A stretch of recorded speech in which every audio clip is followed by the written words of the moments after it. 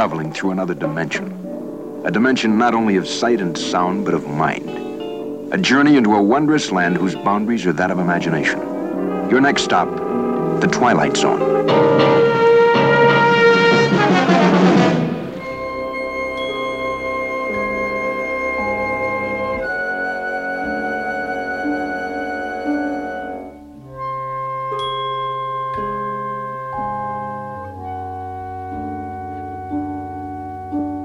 Within the classic horror genre, there is a subgenre of film called the old, dark house film.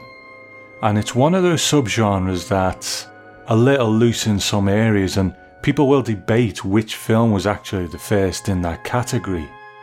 But generally speaking, an old dark house film will share one or some of several tropes. The first one is a given. It's usually set in an old dark house or at least one spooky location. And the genre actually originated on stage with plays like The Cat and the Canary in 1922. So they needed to be in one place, so it was easy to produce on the stage. Next, a group of people come to the house. Sometimes they are invited, but they don't really know why. Sometimes they appear to be there at random or by accident, but actually they're not. But sometimes they are genuinely there by chance. Sometimes the people who gather will know each other, sometimes they won't, but often there is some kind of connection between them, even if it's not immediately apparent. In many cases, the thing that can be traced to them all in some way is the host, the person who has brought them all together for some reason. And that ties into another recurring trope, an element of mystery. Why are all these people here? And what does this mysterious host intend to do with them? The film that gave the subgenre its name is the 1932 film directed by James Whale and starring Boris Karloff.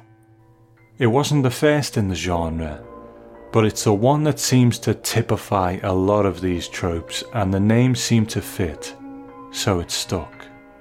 I'm no expert on these films, so there may be exceptions to this rule, but from the old dark house films I have seen, and from my research, the way things are usually done is that the characters come to the house cold.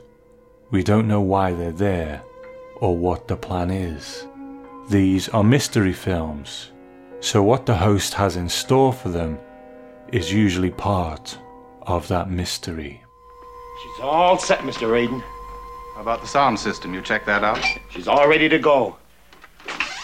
I don't know where you got your sound effects, but you'd swear a bomb was exploding. I mean a big bomb. It's precisely the way it's supposed to sound. You got quite a setup here. This part of the illusion, too? No, this room is not an illusion. I venture to guess that it's the best designed bomb shelter on the face of the earth. Who knows? The hydrogen bomb is not an illusion. But tonight it's for gags, huh? Something of the sort. A practical joke, let's say. Oh, you can say that again. Well, when they start those sound effects going and that stuff on the screen, you'd swear the whole world was getting blasted. No, that's a general idea. I have 3 guests coming this evening, rather special guests. By the time the 1960s rolled around, there were several of these old dark house films about. So perhaps it was time to reinvent the genre for the atomic age, or maybe even deconstruct it. And the man to do it was Rod Serling, and the place, the Twilight Zone, and the episode, One More Pallbearer. What you have just looked at takes place 300 feet underground, beneath the basement of a New York City skyscraper. It's owned and lived in by one Paul Raiden. Mr. Raiden is rich, eccentric, and single-minded. How rich we can already perceive. How eccentric and single-minded we shall see in a moment. Because all of you have just entered the Twilight Zone. first broadcast on January 12, 1962, written by Rod Serling and directed by Lamont Johnson.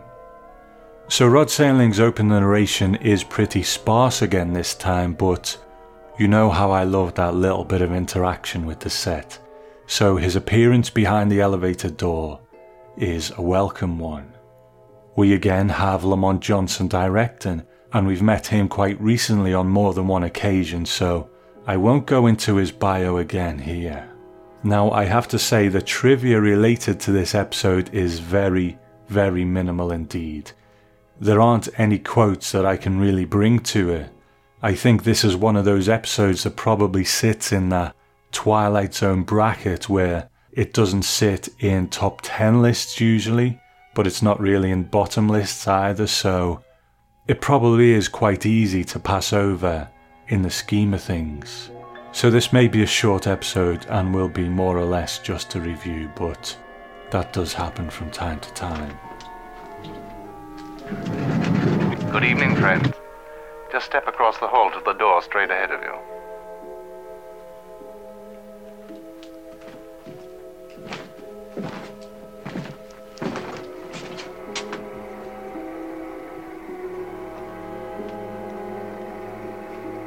Please come in if you will.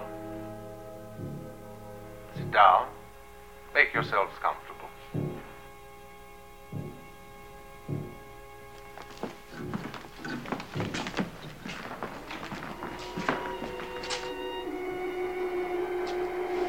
Please sit down.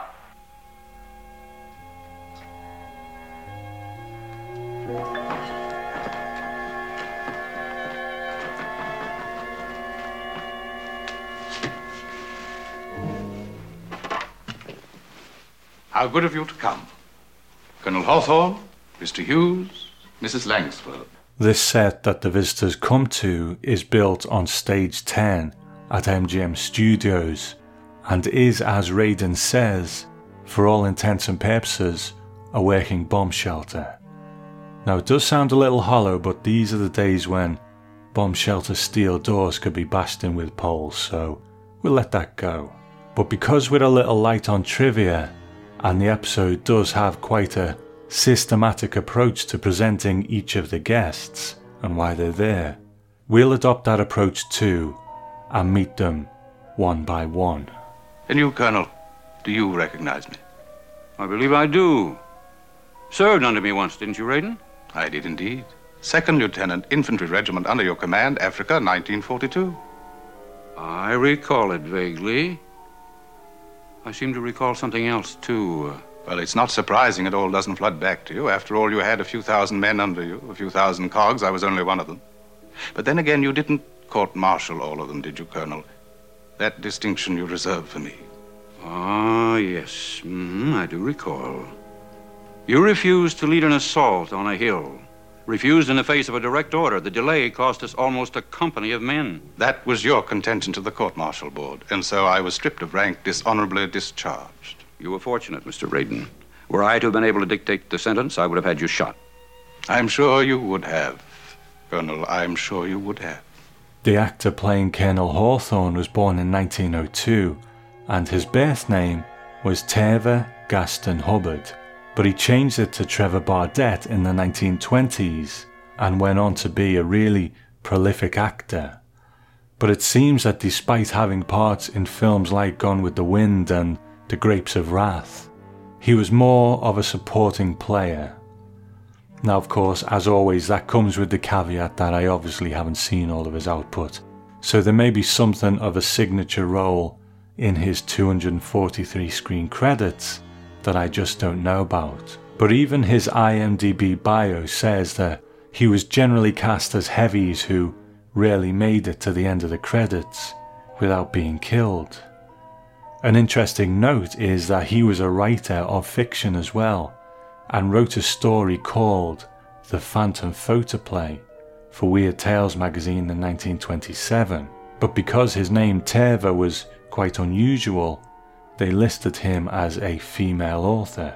So here in One More Pallbearer, he's fine, he fills his role well, he looks the part, and I'm not sure there's really much else to say about that. He does a good job. So here is the first part of the puzzle. Raiden disobeyed a direct order to lead an assault, and by the Colonel's reckoning, that cost the lives of a company of men. Raiden was then dishonorably discharged. So, where do our sympathies lie here? Well, without more information, I think we have to take this incident at face value. Raiden isn't putting up any sort of defense. He's not saying that he refused to lead the assault for any particular reason, so all we can really assume is that he was afraid to. And while we can all sympathize with fear, at the end of the day this was his job, and if what the Colonel says is true, it cost the lives of a lot of men. He was in the military, and everyone knows that the structure of that is following orders. So to receive a court-martial and be discharged is within the bounds of the organization we assume he's chosen to be in. So in the absence of any defense by Raiden, we have to give this one to the Colonel. But what about our next guest? But what a wretched host I am. Neglect the lady present. Mrs. Langsford.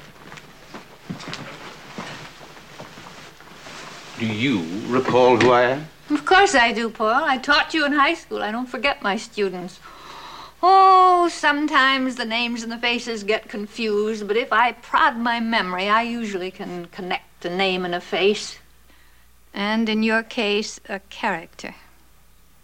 You flunked me, Mrs. Langsford. Dressed me down before an entire class, called me names, humiliated me. Humiliation. All right, Paul, let's talk about humiliation. Let's talk about your humiliation. Mr. Raiden was caught cheating in an examination. Not a crime, of course, but perhaps a bit indicative of the character of the person who does it. And when he was accused of this act, this cocoon, soon to become tycoon, tried to plant his crib sheets on an innocent student. How right you are, Mr. Raiden, that I stood you up on your feet, and in front of the entire class, I told you exactly what you were. But no room was there then, Mrs. Langsford, for a moment of compassion, for an iota of sympathy for a poor, frightened, desperate boy. Mr. Raiden, I've dealt with frightened and desperate children all my life, and it may surprise you to know that I've lent them more of sympathy and of compassion than I've lent them of knowledge. But neither sympathy nor compassion can be handed out wholesale like cheap bubble gum. The recipient must be worthy of them. And you never were. You were a devious, dishonest troublemaker. And in spite of all your millions, it's my guess you are still devious. You are still dishonest. And I've no doubt, even now, you're a troublemaker. Mrs. Langsford is played by Catherine Squire, who, according to her IMDb bio, was a bigger star on the stage than she was on the screen. She was born in 1903, so would have been in her late 50s by this point, and of her 63 screen credits, the majority of her work seems to be in the 50s and 60s with general television roles. A few in the 70s also, but then finally an appearance in the film When Harry Met Sally in 1989.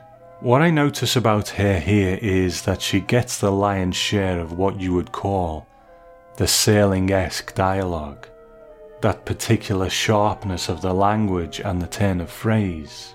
What she has to say is usually quite a mouthful, but I think she pulls it off beautifully, and she really has that school teacher-like way about her. You could imagine that if you are a well-behaved kid and you do your work, she would be the loveliest teacher you ever had. But if you stepped out of line, she could turn on a dime and put you back in your place. And that way that she has when she still refers to Raiden as Paul like he was still a schoolboy, I think is performed perfectly. But when we consider with this one where our sympathies lie, I suppose it's one of those times when we are viewing this from a different time, so how this situation appears to have been handled in those days may seem a little backwards now, depending on your point of view. Now in my day, being humiliated or punished in front of the class for doing something wrong was pretty much par for the course in school. It was a way of the teacher making sure you didn't do something again because you wouldn't want to be exposed to that embarrassment again. But I know teaching practice is one of those things that is constantly evolving, so would it be something that's done now? I don't know. But Raiden does offer some defense here. He says he was a poor, frightened and desperate boy. Frightened of what? Desperate for what? Again, without more information, we have no way of knowing. But could this be the root of everything? Could he have been the victim of an abusive parent who would cause him harm in some way if his grades weren't good? Mrs. Langford, however, seems to cut through all of that and pretty much just says, no, you were just a bad kid. Now in modern teaching, I would imagine the focus is more on the root cause of things, and perhaps teachers in a professional capacity at least would be less inclined to write a child off as just being dishonest, devious and a troublemaker. They would perhaps try to consider why the child is that way, and often it could be because of things happening at home that are causing the child to act up.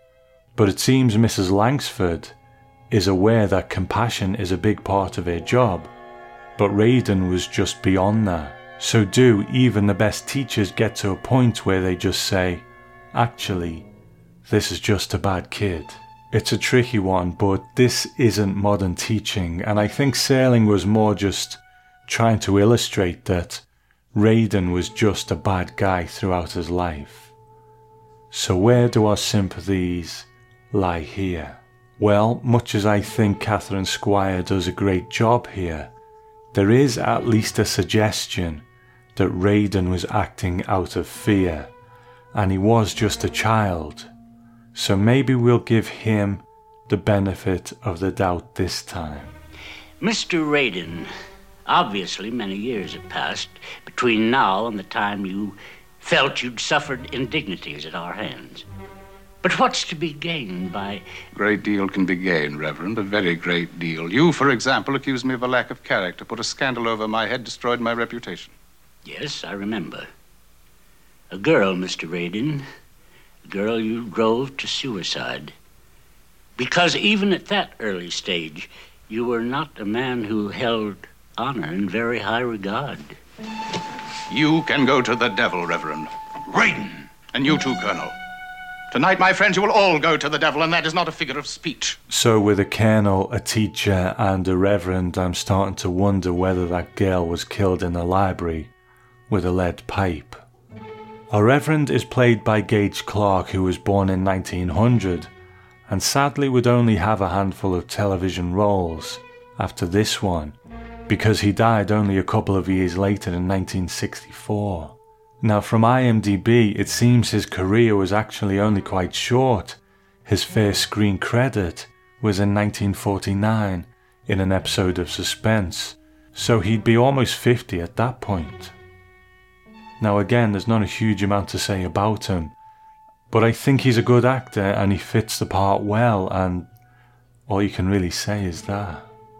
As far as what Raiden is accused of here, well again, there's not much to go on, but he is accused of driving a girl to suicide, and again offers no defense. He kind of insinuates that it was just scandal, so maybe there's something to that, but without more details, we just don't know, and he just seems to get angry. So it's hard not to draw some inference from that lack of defense.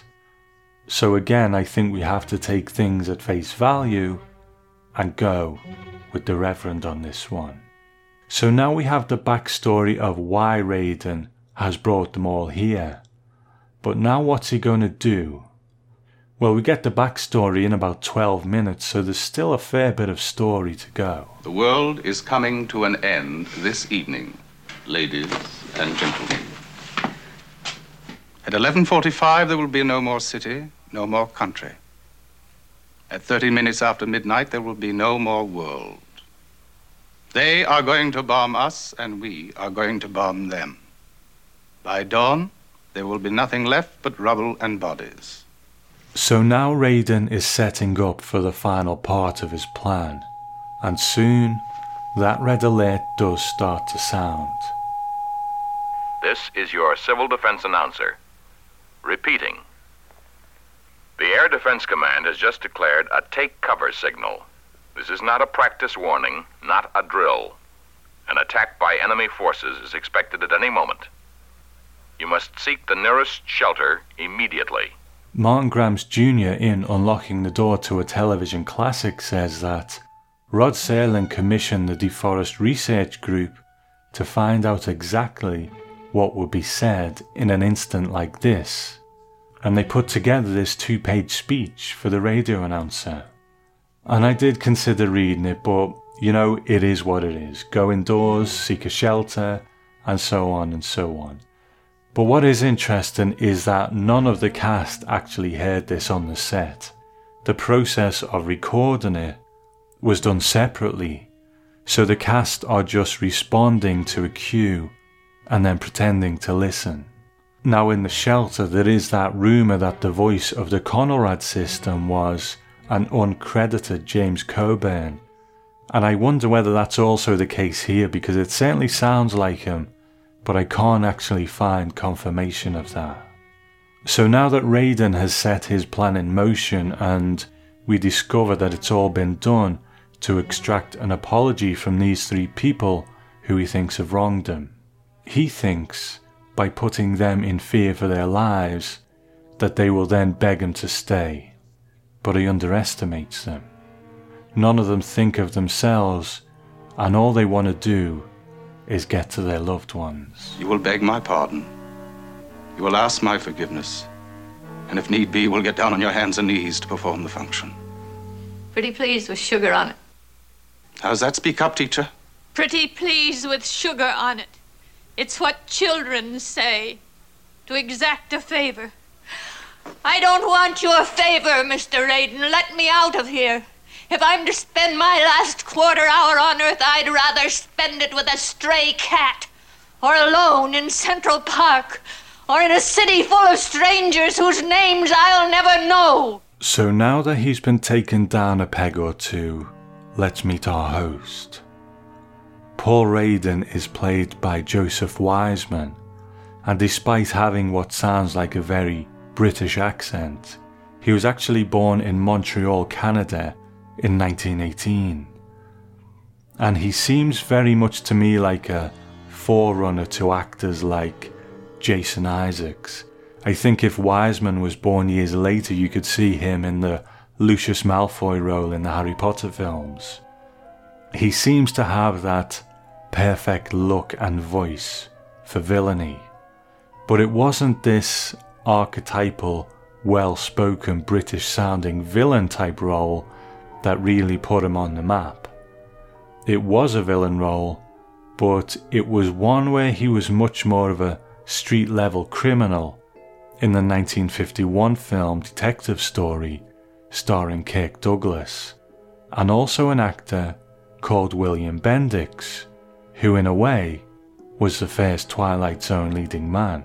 Now Earl Holliman of course starred in the first episode of The Twilight Zone, but in 1958 Bendix starred in an episode of the snappily titled Westinghouse Desilu Playhouse, which was an anthology show hosted by Desi Arnaz of I Love Lucy fame, and the episode was called The Time Element and was written by Rod Serling, and it serves as a kind of proto-Twilight Zone, but that's a story for another day. In Detective Story, Wiseman played Charlie Giannini, and his appearance there is in stark contrast to the very still portrayal of Raiden that he brings here. In Detective Story, he can't sit still, and he's constantly moving. His body language is very big. When he talks, he makes all these massive gestures. So despite what came next after The Twilight Zone, I think Wiseman certainly had range. I heard a scream. They come running down the stairs and I collared them. This one gave me a struggle. I'm walking down the stairs. I'm minding my own business. The cop jumps on top of me, starts beating my brains out. All right. They'll come to you. Think I'm crazy to do a thing like this? Sit down. And this one, we found this. And this Jimmy. 22? Loaded. What's your name? Stand up. Giannini, Charles Giannini. I don't know nothing. I don't even know this guy. Ask him, hey, do I know you? No. Take it easy, Charlie. Sit down. What's your name? So what did come next for Wiseman? Of course, you can't see an image of him and not think of one of his most iconic roles. One More Pallbearer was televised in 1962, but it began filming in September 1961. 4 months later in 1962, filming began on the first James Bond feature film in which he played the title role, Dr. No. From what I've read, it was Detective Story that turned on the Bond producers to Joseph Wiseman. But you can't help but watch One More Pallbearer and see the similarities in the performance. It does almost seem like an audition for Dr. No, the kind of well-mannered host who actually means some harm to his guests. In both roles, Wiseman brings this almost unnatural stillness to the characters. He'll stand and talk, but his body is like a statue, and his face and head will move, but in a very careful and measured way. But he does bring something here that I think differs from Dr. No. So the typical Bond villain will be pretty much in control until Bond turns the tables at the conclusion of the movie. And there is this verbal sparring usually between Bond and the villain, and Bond may score a few hits, but ultimately the villain has him as a prisoner, and he could, if he wanted, just kill him. They never do. Perhaps they should. But here that ever-present threat of death isn't there. We know Raiden hasn't brought them here to kill them because he's set up this elaborate deception. So when these verbal sparring matches occur, he presents his case to these people as to why they're so bad, but then they put it back to him and put him back in his place with the actual truth of the situation that they've previously been in with him.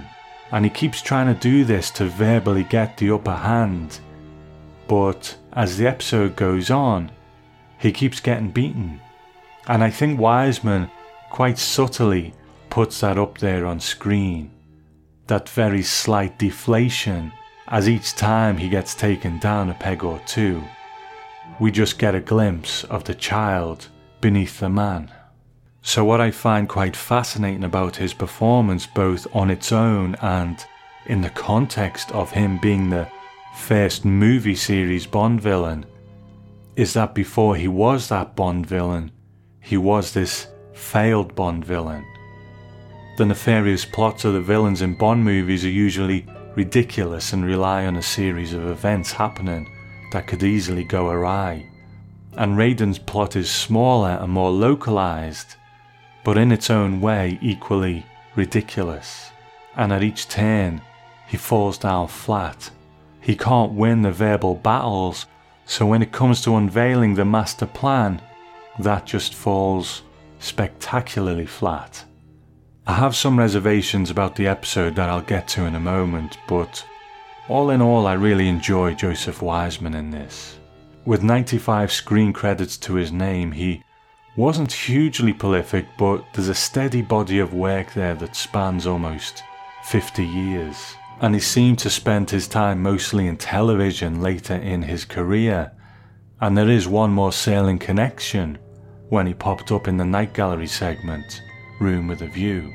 But here, after his plan fails, he watches the bomb in his elaborate hoax go off on the screen, and it drives him mad, believing himself to be the sole survivor of a nuclear war.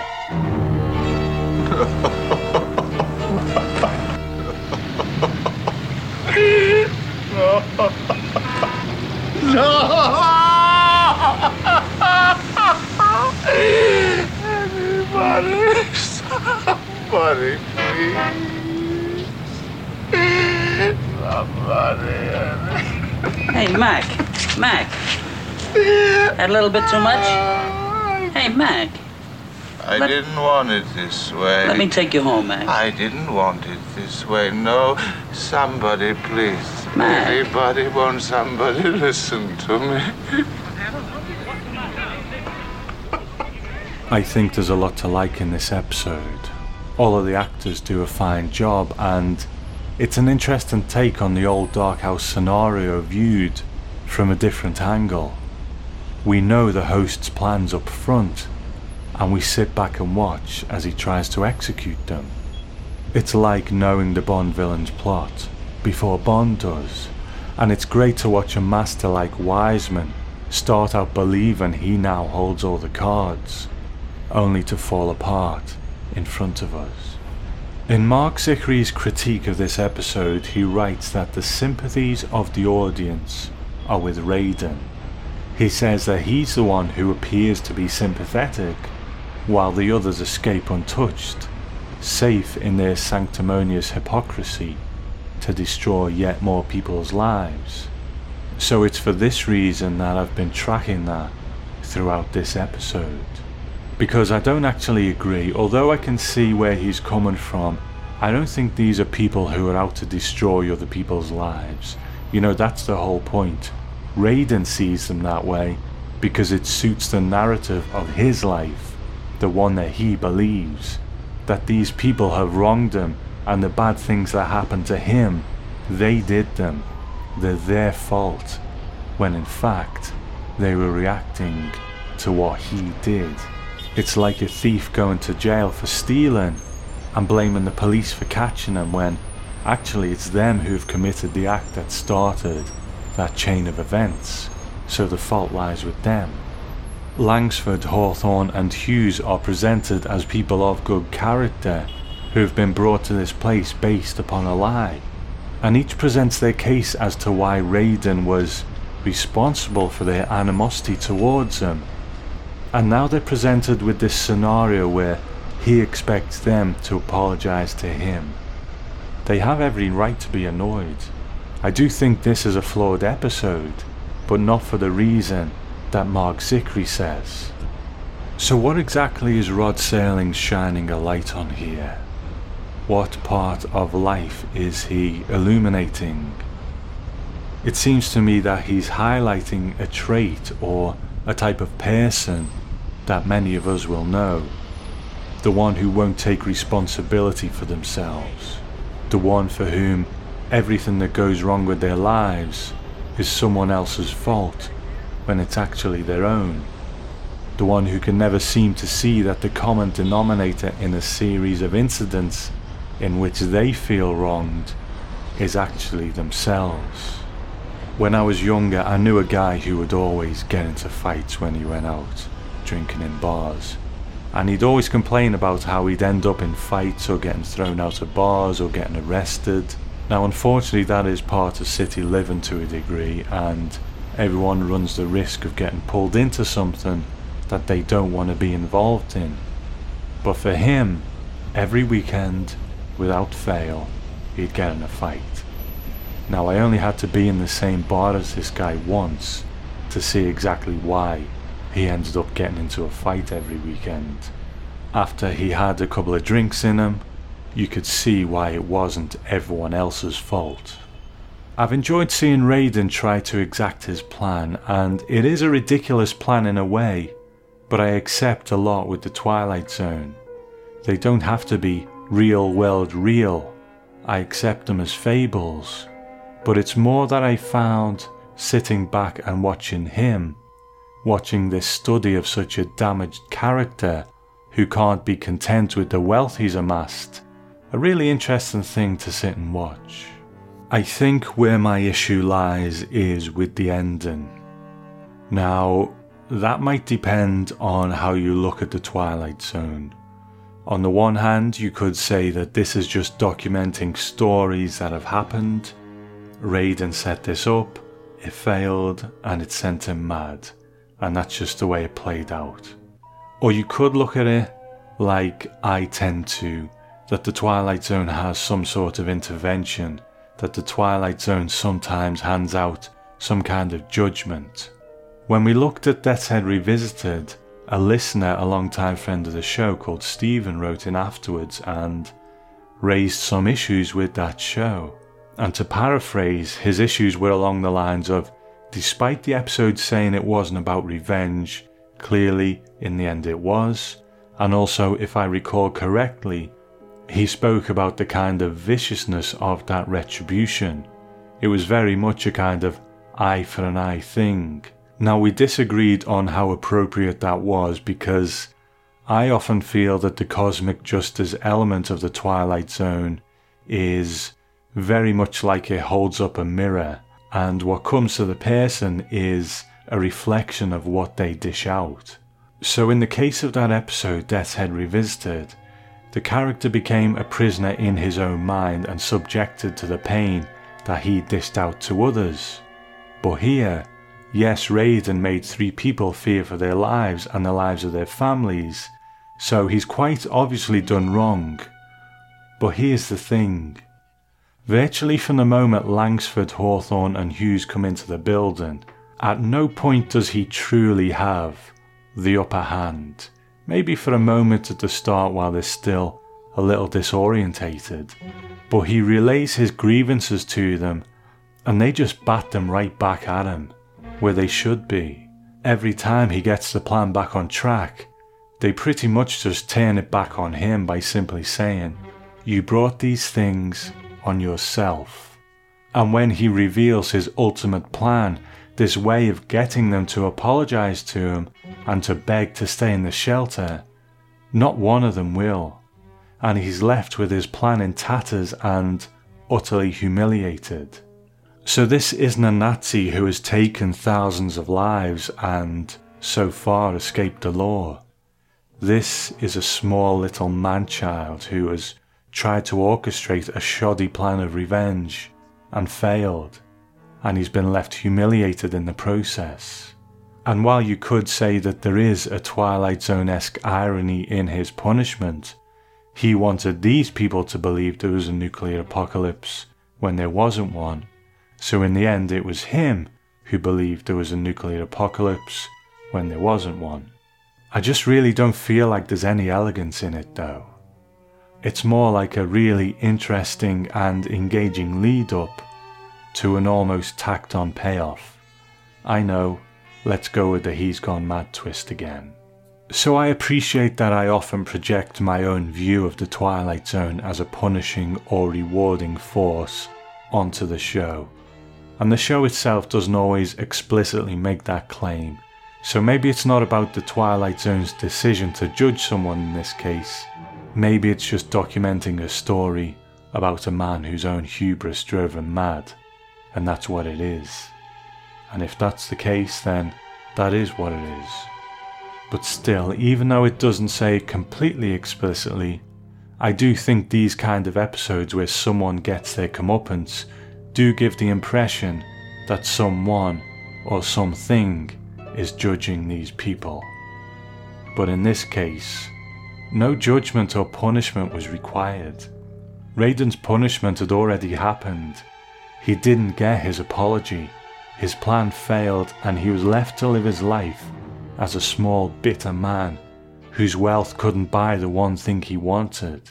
And now he had to live with that failure too, which would have undoubtedly eaten away at him for the rest of his days.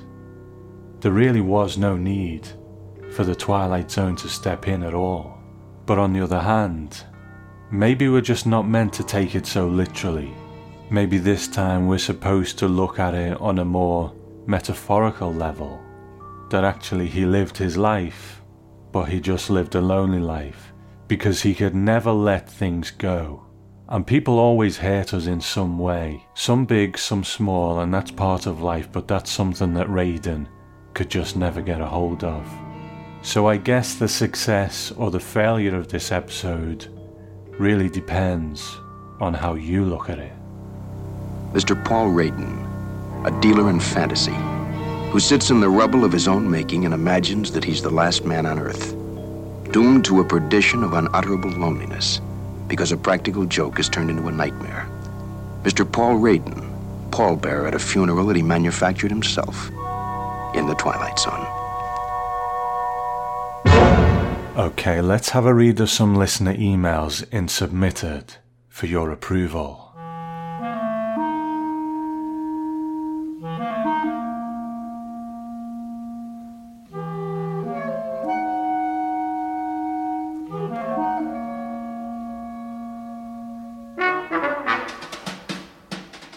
I've had an email from a new friend of the show, Josh, and he says, "Hi Tom, your podcast has become a favourite for me, so I became a patron. The first time I cared enough about a podcast to do that, by the way." Well, thank you, Josh, I appreciate that. "I've been a huge fan of the Twilight Zone since childhood. I'm lucky enough to be in the US and get to enjoy the sci-fi marathons twice a year, my favourite way to watch. But of course I have all the DVDs anyway. However, what I really wanted to tell you is that your podcast achieved a few things for me. First, it is an enjoyable experience. Unlike a previous emailer, it takes the edge off my Los Angeles commute. Your delivery and tone create an AMSR effect that can take the edge off the stress of the day. Second, your thoughtful insights into how the Twilight Zone punishes and rewards have made me think that instead of kind of muddling along in an albeit successful career path, that I should actually really go for what I want professionally. I'm not a kid, I'm in my late 40s, very happily married with a beautiful 4-year-old girl. I work in the high fashion world of LA. It has its rewards and pains for sure. Like some, I have been secretly hoping for some Twilight Zone impact to affect the professional course of my life. Wishful or dangerous thinking, perhaps. But maybe the mere fact that I'm thinking about it is just the impetus I need to make that move and go for it. Luckily, my wife supports me in this, and she loves the Twilight Zone too. We frequently rank our top 20 episodes, and the list evolves with our mood. Anyway, inspiration comes in many forms, and the genius of Rod Serling is a big one. There must be a reason that we watch these stories decades later. Thank you for your work in adding depth and understanding to this work that everyone listening loves. It makes a positive impact in many ways, and I am hopeful that my small contribution makes that easier for you to continue. Best regards, Josh." Wow, what a great email. Thank you, Josh. You know, I completely understand where you're coming from. You know, I was in that position, and partway through the Twilight Zone podcast, maybe 5 or 6 years ago now, I can't be sure, but that was my moment, my walking distance moment, where I thought there's got to be something else. There's got to be something different than this in the career aspect of my life. And that's when the big change came in, and that's when I couldn't really do the Twilight Zone podcast anymore because I didn't have the time, because I was committed to that change.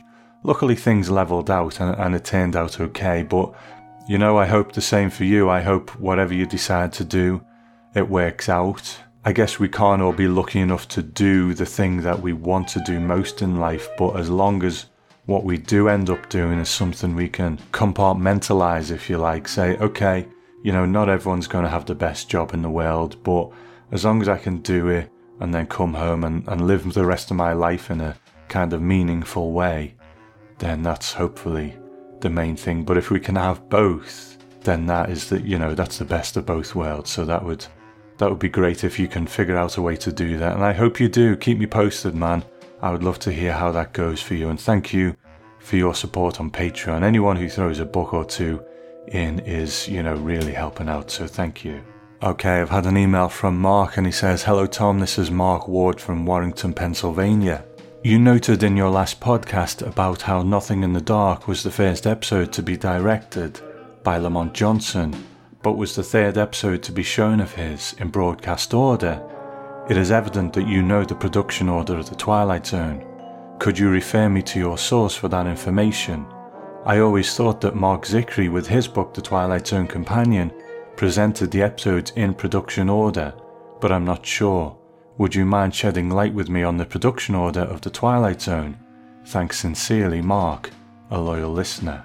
Well, thanks for getting in touch, Mark. You know, I remember when I first started the podcast going through The Twilight Zone Companion, and thinking, what's going on here? You know, everything's out of order. But I think that is it, that in the Twilight Zone Companion, it's in production order, but I don't think it necessarily prints what the actual production date is in the Twilight Zone Companion. It just puts them in that order. So what I did was I confirmed that in Martin Grams Jr.'s book, Unlocking the Door to a Television Classic, because that does have the actual production dates in it. So I don't have a list as such. I do think the Twilight Zone Companion is production order, but just to be sure, I went with Martin Grams Jr.'s book. Now, Martin Grams Jr.'s book does do them in broadcast order, but it does have those production dates in there. So that's the way I confirmed it, really. So I don't have a list as such, but I hope that helps you.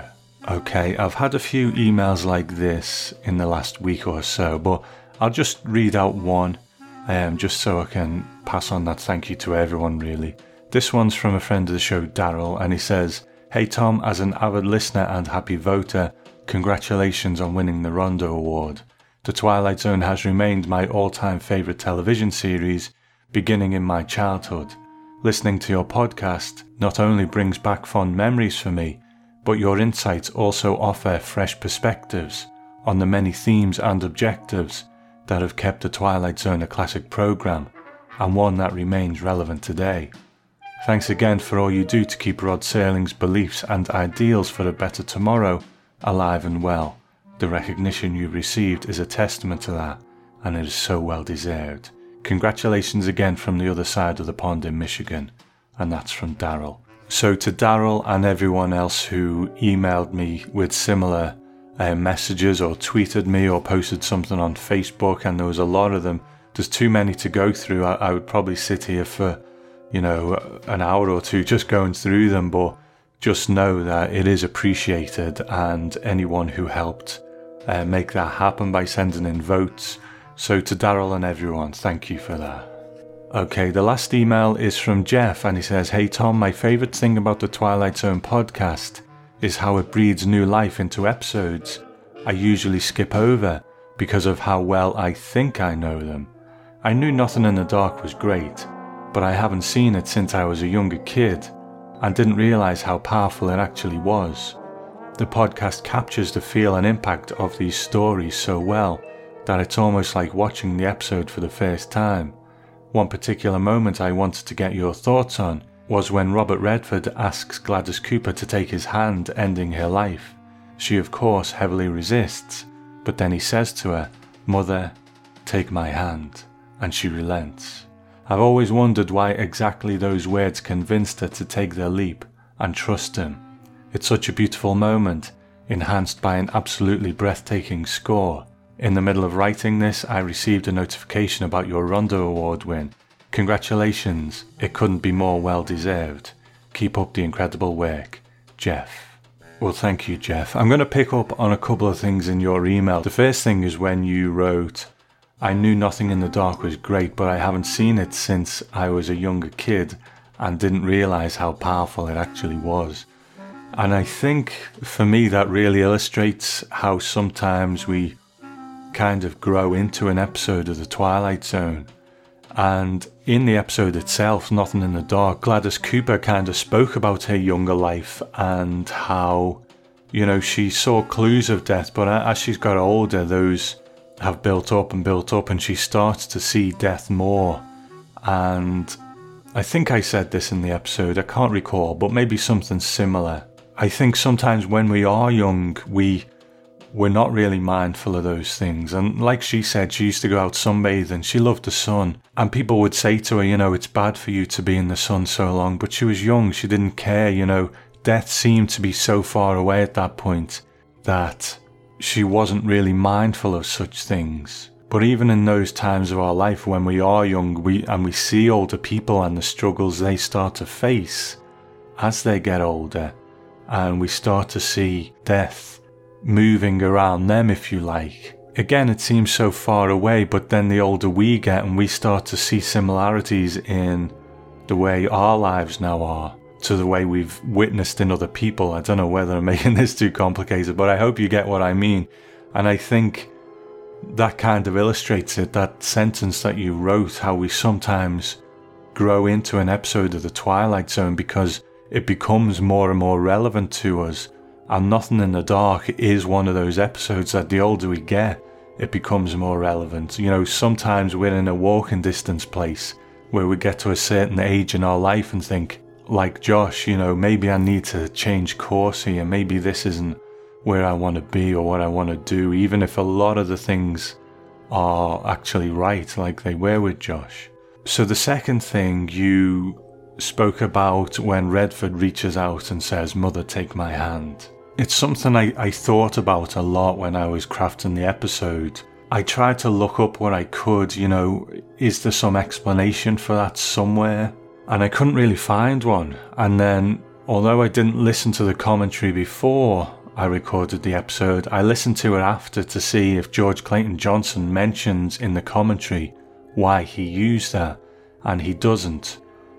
So when I recorded the show, I kind of sidestepped that one, but now you've put me on the spot, Jeff, but I will do my best. You know, I don't know how right or wrong this is, but if we look at it in a very sort of simple way, then you could just call it a term of endearment. Like older guys sometimes get called dad or pops, you know, sort of slang, but also slightly respectful too. You know, I'm giving you deference as a sort of father figure, if you like.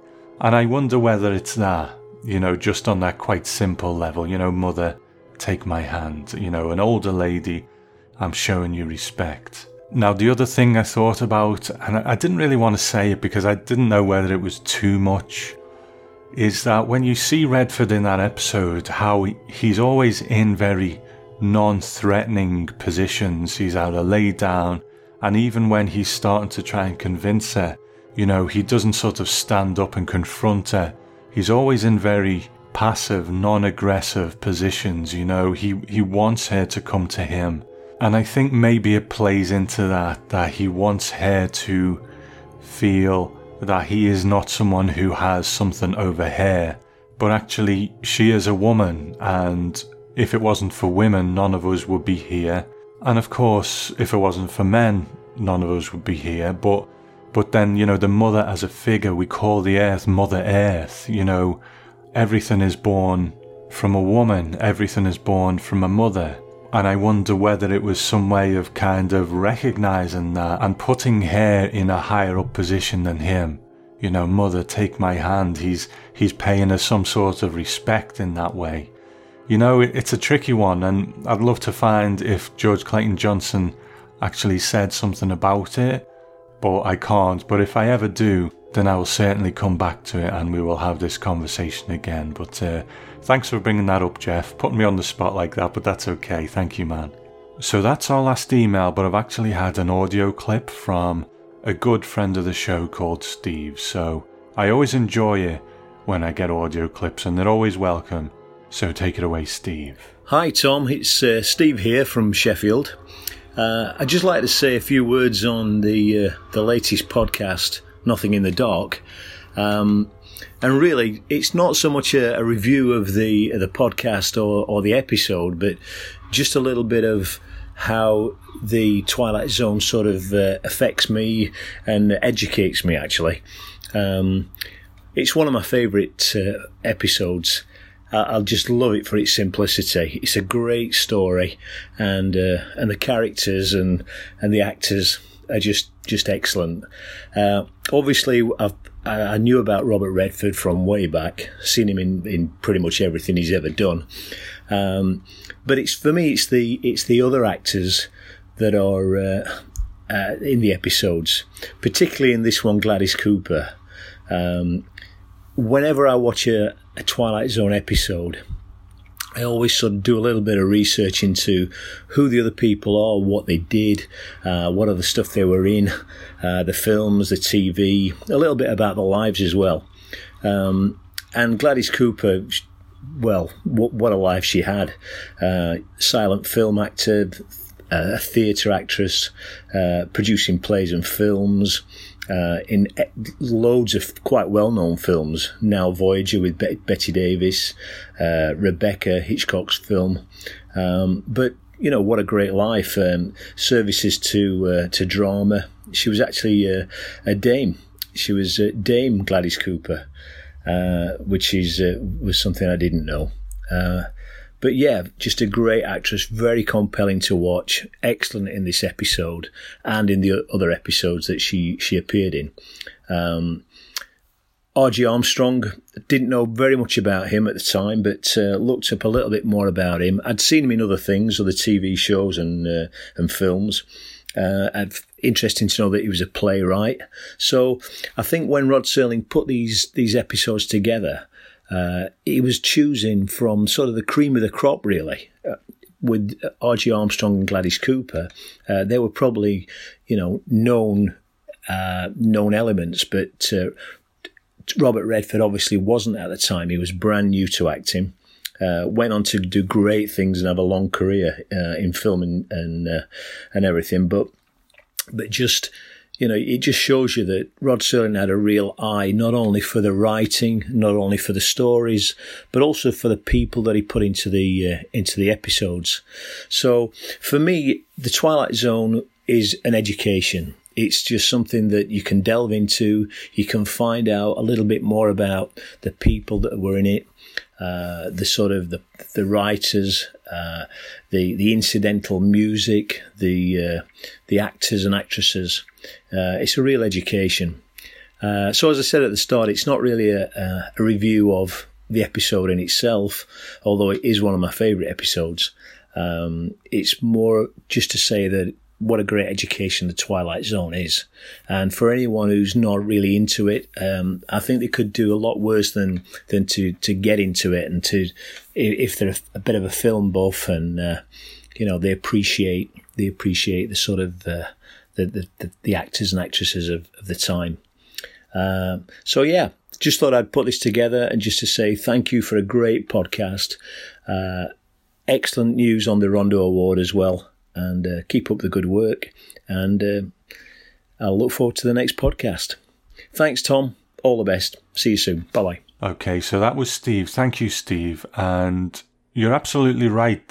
I think one of the great things about The Twilight Zone, like you say, is this wonderful time capsule element of it. Seeing these people either at the height of their career or having had a great career like Gladys Cooper, or people at the beginning of their career like Robert Redford. You know, it's a time capsule of that time, of these wonderful actors. So it is an education, and it's a great aspect of that original show. So thanks for sending that in, Steve. Like I said, it's always welcome from people, but also thanks for being such a strong supporter of the show. I know you were sort of rallying the troops when the voting for the Rondos was up, so I appreciate that, man. Thank you. Okay, so that's our listener emails. If you want to get your thoughts on the show, then email me at tom@thetwilightzonepodcast.com, or you can connect on Twitter at TwilightZoneNet, or on the Facebook page Twilight Zone Podcast, or on Instagram also Twilight Zone Podcast. And if you want to contribute to the show and get bonus content, then your support is appreciated at patreon.com/Twilight Zone Podcast. And with that in mind, I'd like to thank the following people who have left iTunes reviews: Tiger Mask 13 and Matthew 21. Thank you so much. And also new Patreon supporters: Mike Bailey, Brian Durant, Joshua Head, who we heard from earlier, and Stephen Turner. Thank you guys, I appreciate your support. At this point, I would normally go to Rod Serling to find out what's coming next, but I have an interview or two hopefully in the works, and maybe one of them will come next. But the next main episode, where I look at an aspect of Rod Serling's work, is going to be a little bit different. And it might take a little longer to come out, because it's going to take some work to put together, but it's something that I've always wanted to do.